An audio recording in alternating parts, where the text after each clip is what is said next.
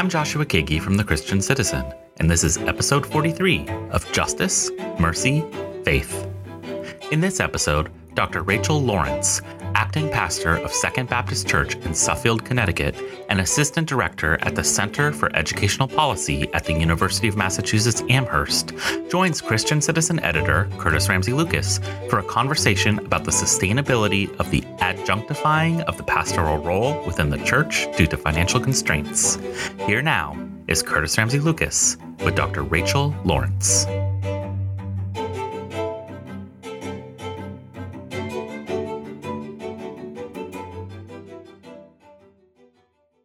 I'm excited to welcome Dr. Rachel Lawrence to the podcast. Rachel is acting pastor of Second Baptist Church, Suffield, Connecticut, and assistant director at the Center for Education Policy at the University of Massachusetts Amherst.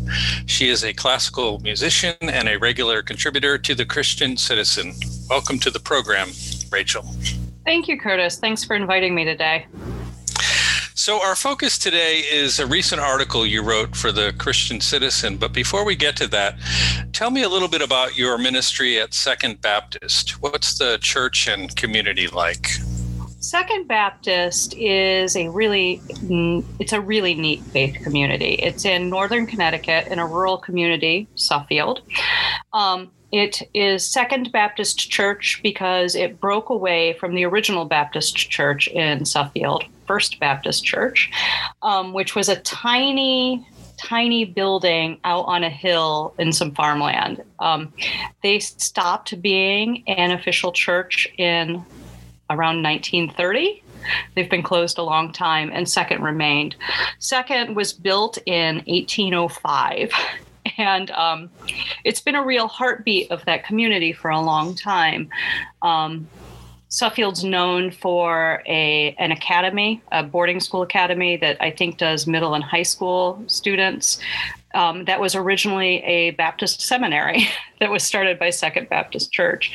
So that they're a long, historic New England church, and they really cherish their traditions. They, in some ways, are a bit more liturgical than some of the other Baptist churches I've been to, but they're a wonderful community. So, as the COVID infection rates continue to come down and vaccinations rise, do you have a plan for returning to in-person worship? And will that be a hybrid in-person and online experience? We're fully intending to continue our remote church as we reopen. For one thing, we're recognizing that vaccination rates are they're not climbing particularly quickly, and while they're climbing most rapidly in the population who my congregation is, largely over 60. It's still not happening quickly enough, especially for the younger people in the congregation who come. Plus, we've had this kind of added bonus of that we've really changed our definition of who our church community is because of the pandemic.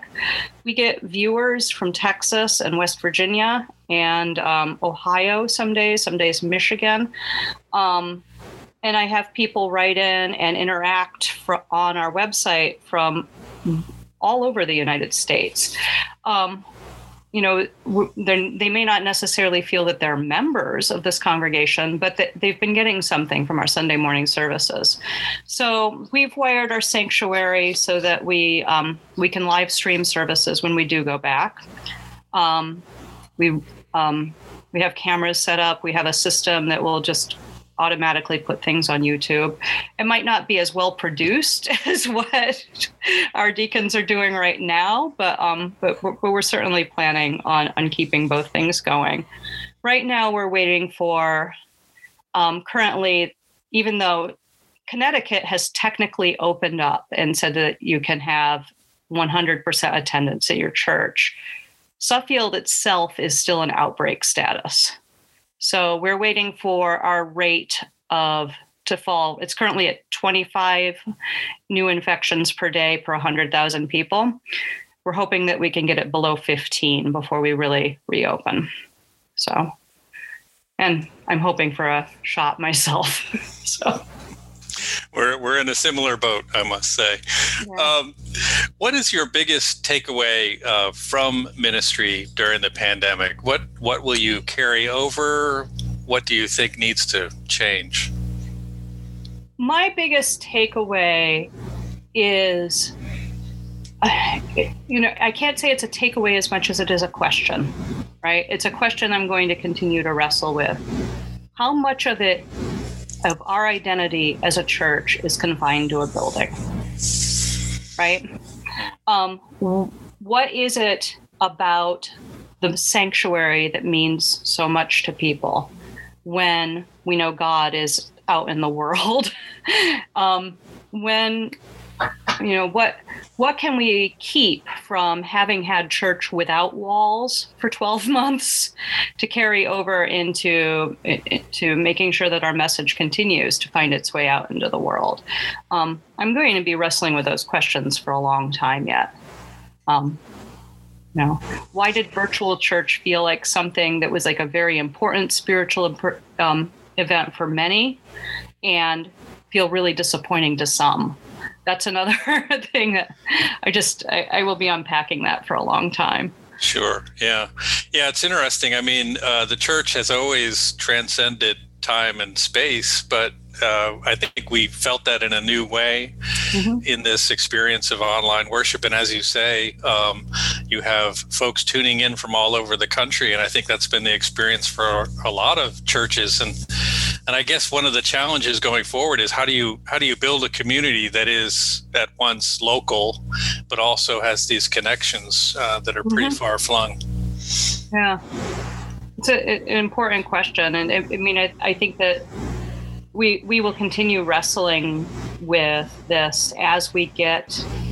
Basically, let's face it, everybody who is my age and younger has been used to building community online. They're engaged in social media more than they are face-to-face in a lot of cases. Some people view that as a negative. Others view it as the reality of this is where life exists now, or it's one of the arenas in which life exists. So why can't church be there too? Right? Yeah. So in your recent article, you write about the adjunctifying of the church and the parallel trends that you see in the church and academia. What does adjunctifying mean, and how does it relate to what's happening in the church? Sure. Adjunctifying is a term that has been bantered about in higher education for probably about 10 years now. It is the process of breaking off the teaching component of professorships and distributing it out to people who aren't relying on a professorship for their full-time job. So instead of a professor being hired to teach 4 courses a semester, they may hire 4 individual people to teach those same courses. And this generates a ton of savings for a university. They then are offering part-time work. For somebody who is an adjunct who has a full-time job, a stipend of $3,000 or $4,000 to teach a class might seem like some nice pocket change. And meanwhile, the university has saved a budget line of at least in Massachusetts, at least $70,000, right? Replaced it with about $12,000. One of the difficulties of this is that it divorces, in the professorship, it divorces the research and advising components away from the teaching components. So you can have a teacher of a course that you might love and really connect to for that one course and never see them again in your entire academic career. Or that person who is an adjunct can be also in a position where they've finished a PhD in a field, they're an expert, they really are passionate about sharing this with the next generation, but there isn't a job that exists for them to be able to do that full time. So that's what adjunctifying is. And we see this trend all over the country. Universities kind of cutting out on full-time faculty, increasing their use of adjuncts and graduate students to teach. And a lot of us see this as a troubling trend. In this article, I'm comparing this idea to what's happening with the shift to part-time ministry, which is very heavily underway in the northeastern part of the United States and mainline denominations. I'm actually currently running a survey right now to try to dig deeper into who is I was about to say adjuncting, who is part-time, and what other kinds of work are they doing, and what does their salaries, like how does their making a living look between a couple of jobs? So part-time ministry has the same kinds of challenges. If a church is being truthful about the hours required of a part-time minister, it means that they're doing away with some of the core of the job. So we can think of the core of the job as being, like sometimes we say priest, pastor, and counselor, or priest, like some version of that, where you're not only concerned for the worship service and making sure that the worship service is spiritually enriching, but that you're also you're concerned for the well-being of the people and out into the community. Interacting with people. When you make a person rely on another job to do this, something has to give in the big list of what it is a pastor does, right? Sure. So the same way that an adjunct can't really advise students over a long run, a pastor who's only working part-time often doesn't have the time to make the connections that they normally would in a community. So you mentioned the survey. What's some of the initial finding that you're getting from that response? I'm hoping to write about this soon, actually. Sure. Not surprisingly, in the question I ask about what's one thing you would change about your job, the overwhelming response is part-time means part-time and pay only. Right. The hours are still, the church still expects me to be on call all the time. The church still needs me to do all of the activities of the regular pastor. The only thing is I'm getting paid a lower salary. Right. That's the most consistent thing so far. The other finding that is popping up is that quite often it's health insurance that makes the difference. That I think out of I've only had 40 respondents so far. Maybe 4 have health insurance provided by their pastoral job. Most of the others, their health insurance is picked up by their second job or by their spouse.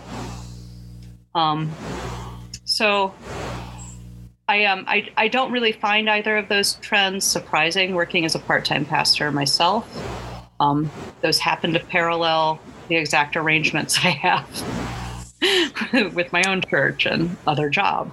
Right. Well, so these are obviously they're trends in academia, they're trends in the church, they're trends also, I think, within our economy more broadly. And to the extent that bivocational or part-time ministry may be a model for the future, how can it be structured in such a way that the church is not participating in an employment practice which is economically unjust? I mean, paying a lower wage but still expecting to be on call, for example, full-time. I think the most critical thing churches can do is examine their responsibility in helping clergy maintain their boundaries. A lot of us who go into this line of work, like teachers, like college professors, we're intrinsically motivated that it is the good of doing the work itself that keeps us going. I think social workers would also fall into nurses. There are a lot of roles where the intrinsic motivation is a lot higher than any remuneration you'll ever get. So churches need to be mindful to not take advantage of that. I know I talk to so many part-time clergy who are like, well, this is my call, right? I'm being called by God to serve this. Hopefully God will make a way. hopefully the church will hear that that way needs to be made by God through them, right? Right. I think that there's an opportunity to examine the kind of education that leads to ministerial jobs. I didn't follow a traditional educational path to the ministry, but those who did, those who took out the student loans to get their MDiv to come out and do part-time work, need support from their congregation in finding work that is going to be both compatible with the ministry and provide the benefits that they can't. And given the space to do this, I mean, whether it's the congregation that fills that role or the association or the region, whatever level, we need to be thinking about how do we help people in piecing together a reasonable living. I worry sometimes for the future of the clergy, especially because one of the other initial findings, at least out of the first 30 people, is that the part-time ministry is about 75 to 80% female. I can't say that broadly across the nation because the survey right now is located in New England and New York State. And I've been relying on social media to spread it. And so my social media connections look a lot like me, right? Sure. As a profession becomes feminized, like part-time ministry appears to be doing, at least initially, we often will then think that organizations will think, well, we can let somebody else pick up the slack for this person's living, their spouse, the other job. I really think we've got to be mindful of not exploiting people in this. Yeah, it's interesting when you mentioned the calling aspect of it. I mean, I've heard that language even used. Teachers will talk about, I'm called to teach. And that almost becomes an excuse then for lack of equitable remuneration for the work being done because, well, it's a calling, and that's all bound up in, I think, within ministry and some very long kind of traditions around poverty of clergy, and not really about what it takes to live in the world we live in today economically. So the article has generated quite a response. You mentioned social media and some interesting dialogue on social media. Tell me a little bit about the reaction that you've seen to it and the perspectives that have been shared by others. The reactions have been really interesting. Eye-opening to me are the clergy who are really happy in this position. Right? There are some people for whom having a part-time church and a part-time secondary vocation is really life-fulfilling.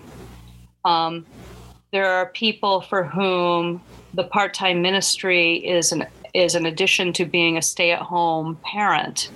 I specifically hear mothers saying this more than fathers, but so that's like it isn't all doom and gloom, right? Moving into part-time ministry. What I have seen on social media is this sense of I hadn't thought about it. Like I see people saying things like, I hadn't thought about it that way. I hadn't thought about the economic implications of how we got here, or I think and I hope that it has started some conversations among leaders in the denomination that moving towards like helping churches to create more equitable jobs. I'm hearing rumblings of, when we have two smaller churches, could they share a pastor? Make one full-time position out of two part-time positions. I think that's positive, possibly positive. It really, it depends on the person, how called to full-time ministry they might feel, what their educational indebtedness might be. Yeah. Do you see a need as well? You talked about the traditional track into ministry of Master of Divinity. Do you see a need for change there? I'm always kind of, when I talk with folks who are not familiar with that, they're always kind of surprised at what a lengthy degree it is. I mean, it grew out of being a bachelor's degree. It became a Master of Divinity. And most people think of a master's degree being 30 credit hours. But, when I was in seminary, it was 90. I know it's shortened some now, but even that, which of course leads to indebtedness for students who go that route. Do you see a need or possibility there for some rethinking of what an education looks like to get to a point in professional ministry? For certain. I know that part of the reason the entry point changed from being a bachelor's degree into the MDiv was a hope for maturity, right, in the person, so that you're not coming out of college at 21, 22 years old and suddenly needing to tend to the spiritual needs of those who are at the end of their days. Granted, ministers did that for a long time, but getting a few more years of maturity under your belt and a few more years in the ivory tower to consider the big questions before you're asking them to your congregation is important. However, these days, I mean, especially, I think it was 10 years ago, Gen X had been labeled as the most educated generation that had yet existed on planet Earth. The millennials have just as much education. Who knows what our Zoomer kids are going to do, but people have become more and more educated, and they're starting to come into the pastorate as second, third careers. They're coming in their 30s. They're coming in the 40s. The need for, and even later, I've known people who've gone back to seminary at 70. The need for that window of maturation isn't as essential as it was coming right out of undergraduate. That's one thing. I think we need to think about how we finance those degrees and who has provided scholarship support? How do we fund seminaries if we can't do it through tuition? These are big questions. The other thing is how can the MDiv become a credential that's useful in other fields? If we were to pair an MDiv with an MEd, that you get a teacher credential along with your MDiv so that you could work in the public schools. That could really then expand your career options and make sure that you had a secondary career that had retirement benefits and insurance and 3 months off-ish in the summer. I say ish because I've been a K-12 teacher, not exactly the case. Besides the MDiv, MEd ideas, you could do a master's in counseling along with it. It could be paired with a degree that could be useful in a lucrative field, right? Right. The ministry has never been considered a lucrative field, despite what the mega church pastors seem to make of it. So right, sure, it'd almost be a recognition. I think back, we talk about biblically, Paul was a tent maker, right? So he had a sideline that supported his ministry. It's almost like an educational codification of that recognition of this may be the path, and so we prepare people for a dual track right along the way. Mm-hmm. A compatible dual track, I think. Right. One of the things I hear from people, although it's not the majority in the survey, is that sometimes your job just really isn't compatible with a ministry. One person is a delivery driver. They're benefited as a delivery driver. They enjoy the time on the road, but it's not it's not speaking to that sense of call alongside ministry. Right. Yeah. You also wrote a chapter in the book, In This Together, Ministry in Times of Crisis, which was published late last year by Judson Press. And in that chapter, you noted a tempered optimism regarding the future of the church, with emerging signs of purpose and mission, tenacity and creativity in response to COVID-19 and the other crises that we have been living through. Do you maintain that tempered optimism about the future? I do. Part of it is I'm still in touch with enough elementary and high school aged kids, and I see this yearning for justice in this generation that's coming up that I think is a real opportunity for the church. I think, when I talk to high school students, whether they're in my congregation or not, I hear a belief in something, even if they can't name it yet. And I think if our church can give them something meaningful to do that helps them deepen their call into making a more just world, that they can reach out and touch, that we won't have that worry of who's going to be the next leader of the church. Can we step up and do it? I think places are to some degree.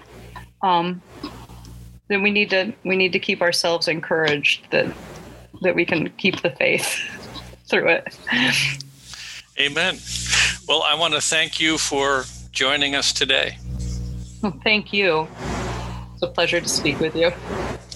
The article is Adjunctifying the Church, How Sustainable Is This? You can find it online at christiancitizen.us. While there, sign up for our weekly newsletter for access to all that we're currently publishing and links to related news and opinion elsewhere. At The Christian Citizen, we're passionate about justice, mercy, and faith.